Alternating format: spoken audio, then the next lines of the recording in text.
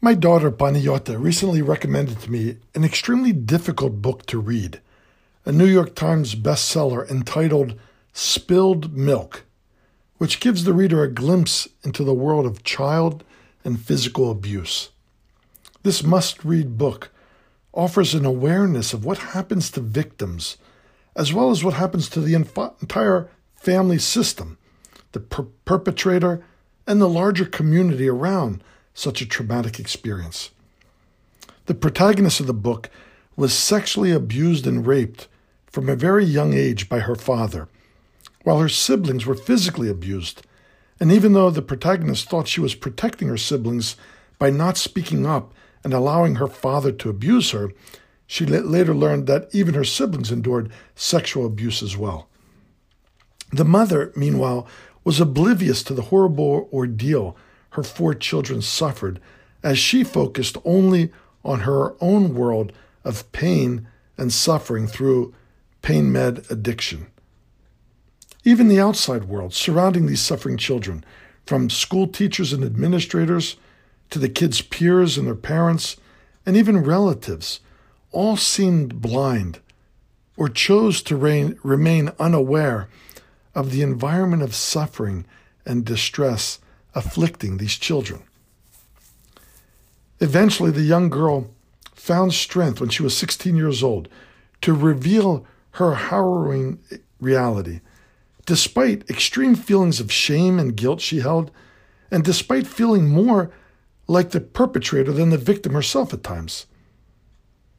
After coming forward, she had to deal then with our country's dysfunctional legal system, which prolonged the trial of her father for 2 years, forcing this young teen to repeatedly describe her horrible experience to complete strangers and law officials whom she feared, each time making her want to backtrack her revelation. After 2 years of the judicial system, the jury ends up exonerating the father, and only after an appeal and a second trial was he convicted. She finally felt safe.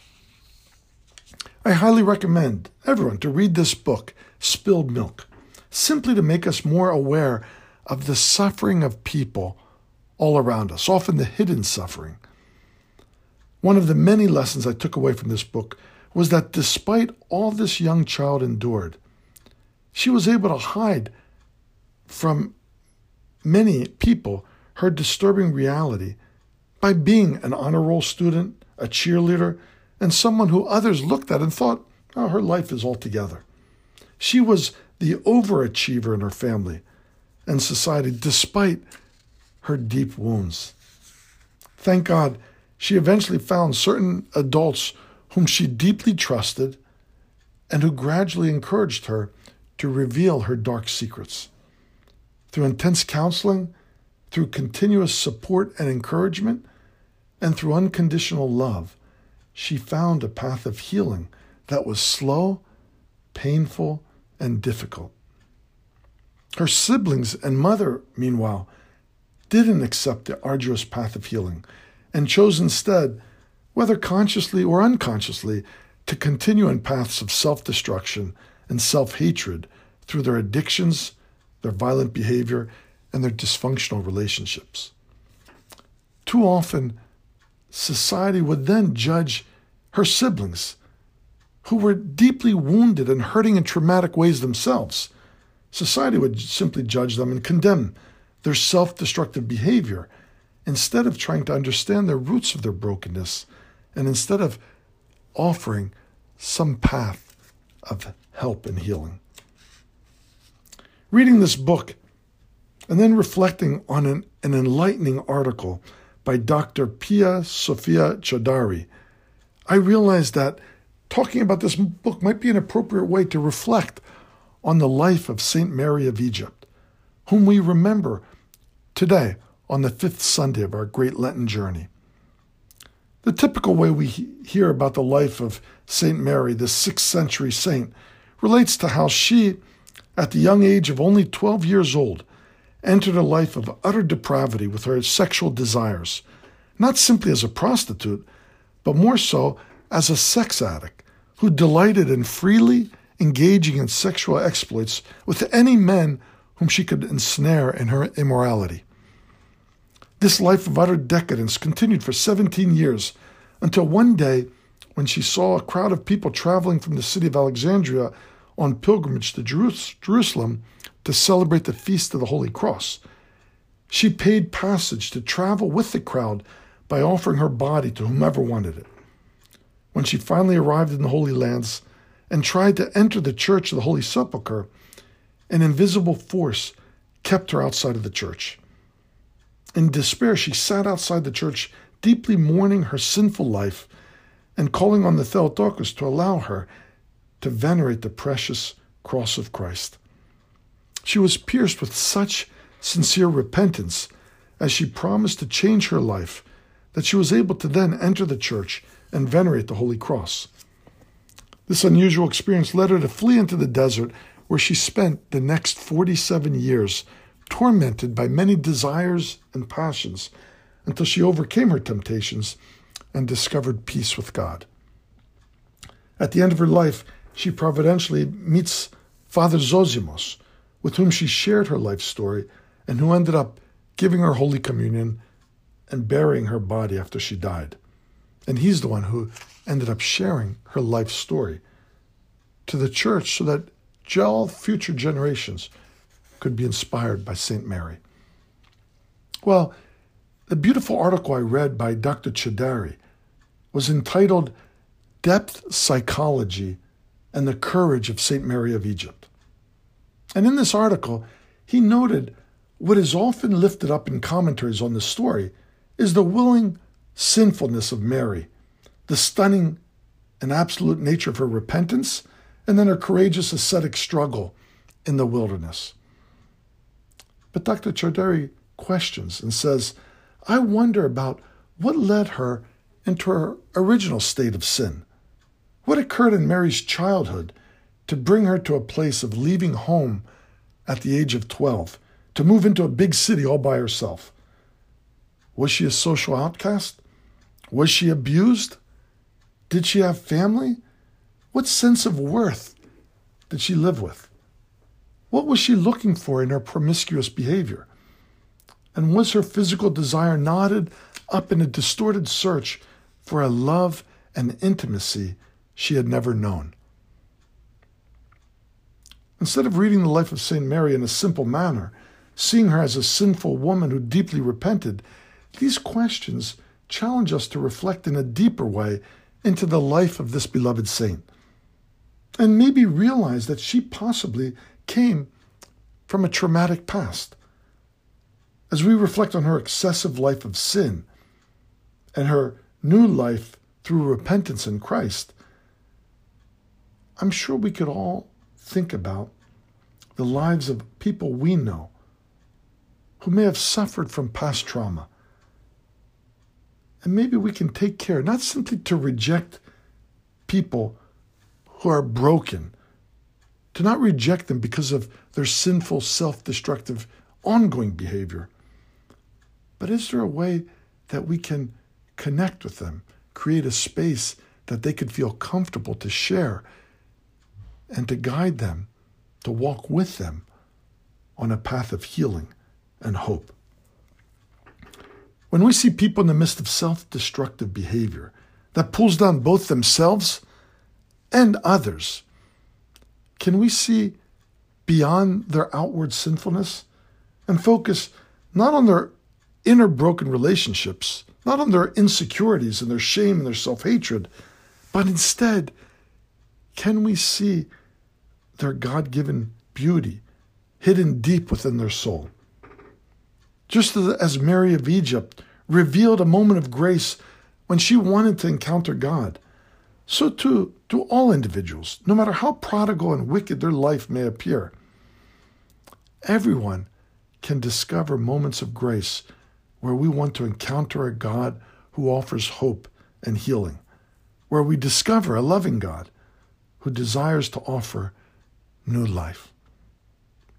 We should look at St. Mary's story not as one where she went to Jerusalem and tried to enter the Church of the Holy Sepulchre simply by chance, but we should see that the Spirit of God was within her, despite all her years of sinfulness, and God was calling her back to him.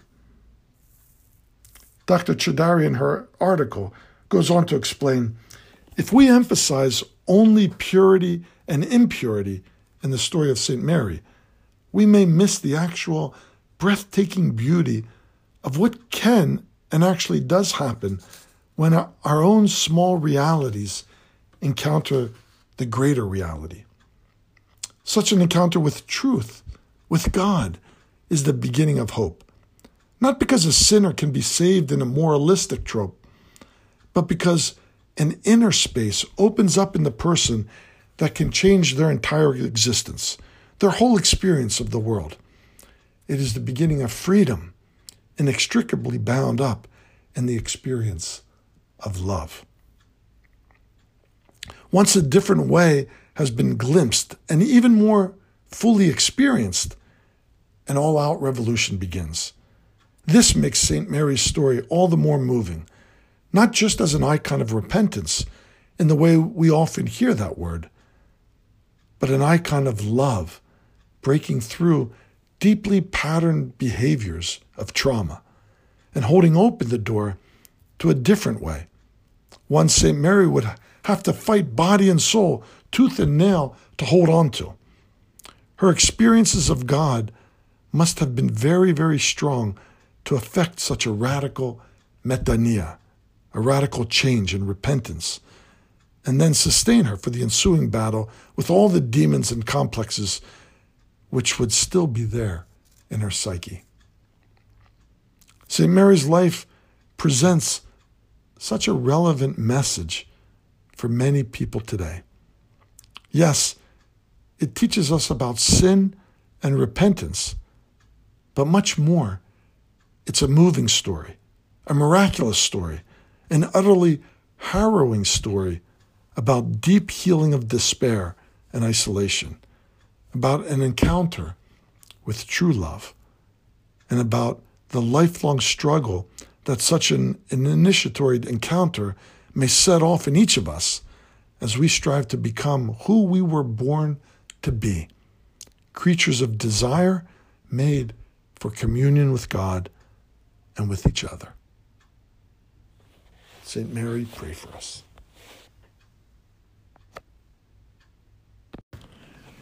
The joy of the Lord is my strength. Can everyone say this beautiful scripture verse from the prophet Nehemiah together? The joy of the Lord is my strength. What is this joy of the Lord? And how can we carry such joy throughout our lives? Joy is not simply a feeling of happiness and pleasure that we can discover on our own, but it's a sacred gift we receive from a vibrant, healthy faith through a living relationship with the source of all joy, Jesus Christ himself. Divine joy is not simply a fleeting, sentimental feeling that comes and goes depending on our exterior circumstances, but it's a deep inner security in God, knowing that he is always with us and we are never alone, even in the midst of whatever darkness the world may bring. It is knowing that God is ultimately in control, even when life seems like a mystery and things happen around us we don't understand and where we may not feel his loving and comforting presence. It is knowing that God is victorious, and despite any passion and crucifixion that may await us, the resurrection will come. As we say in one of our morning prayers, through the cross, joy has come into all the world. Divine joy is the assurance and contentment, realizing that God is with us, and if we stay with him, regardless of our circumstances or the circumstances that surround us, that inner joy of happiness in our soul and delight in our heart will never go away. Today, on Palm Sunday, when we relive Christ's triumphant entry into Jerusalem, and we can sense the joy that the crowds expressed, Hosanna to God in the highest. Blessed is he who comes in the name of the Lord. Hosanna. Hosanna is an expression of praise, adoration, and joy that the crowds consciously used to welcome Jesus into the holy city.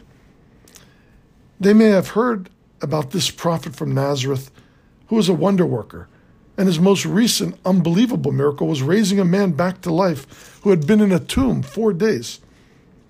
Some of them surely heard his teachings and realized this was a man who preached with divine authority, in a way quite different from the religious leaders of his day, fulfilling his teaching with his life of love.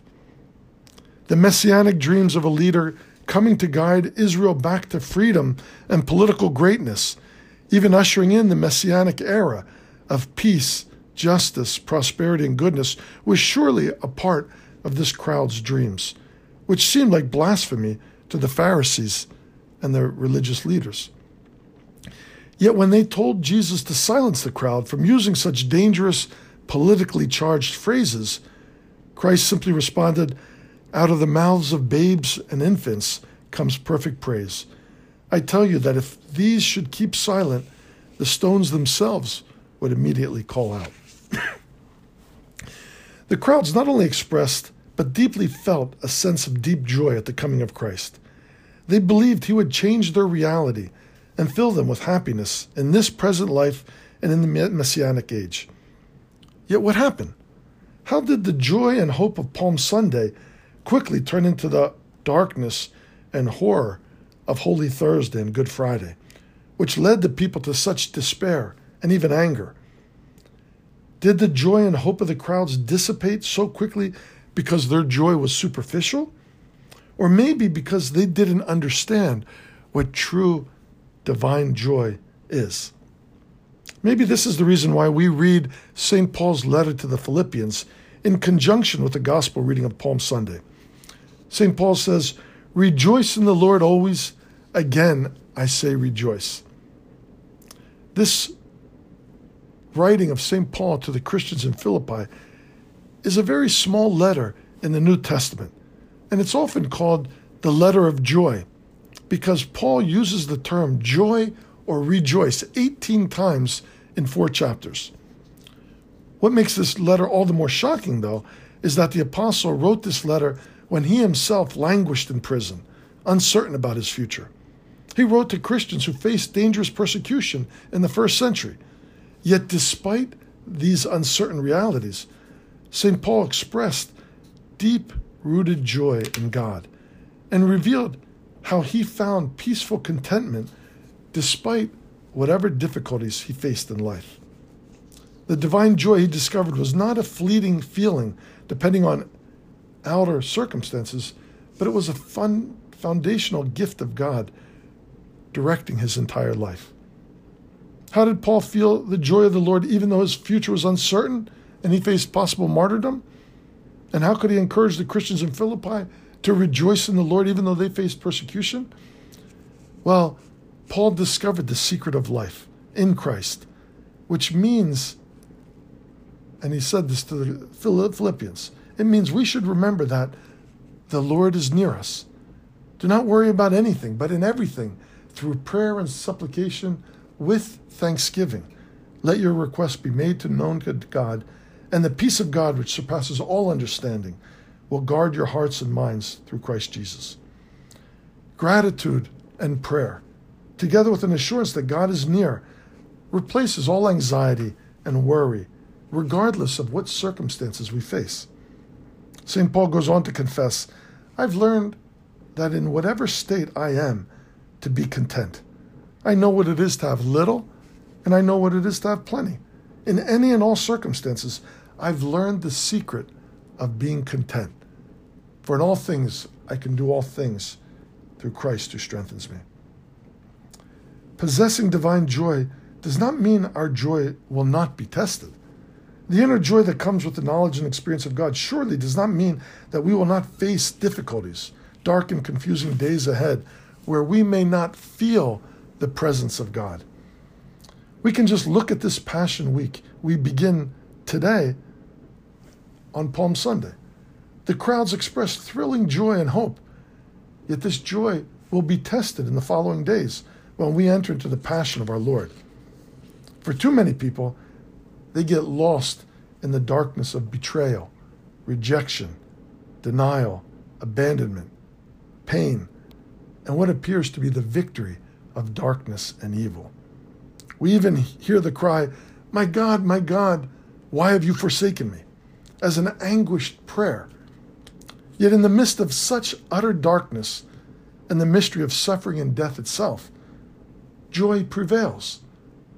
As the prayer that I stated earlier says, through the cross, joy has come into all the world.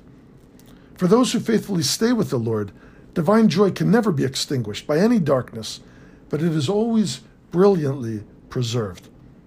The risen Christ Jesus affirms that nothing can take away the joy of the Lord that is within us.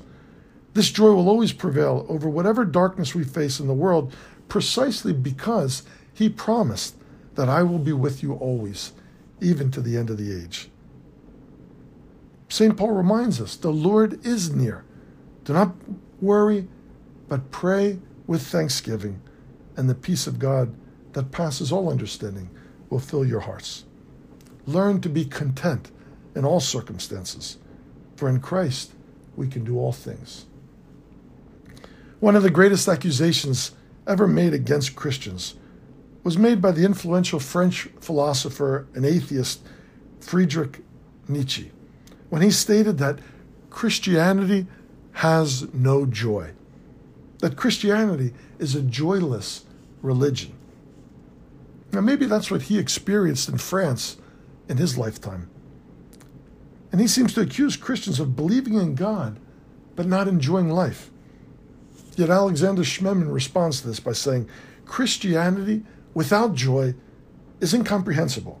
It is only as joy that the church was victorious over the world throughout the ages. Thus, as we celebrate Palm Sunday today, and Christ's triumphant entry of joy into Jerusalem, and as we prepare to journey in Holy Week through the darkness and evil of the Passion of Christ, let us learn an important lesson for our own lives. Divine joy will never depend on whatever circumstances we face in life. Divine joy is something we carry deep within that no exterior trial can ever eliminate. Divine joy comes from a living and dynamic relationship we have with the risen Lord Jesus Christ. Never let any darkness, any challenge, any sorrow make us forget the joy of the risen Christ. The joy of the Lord is my strength.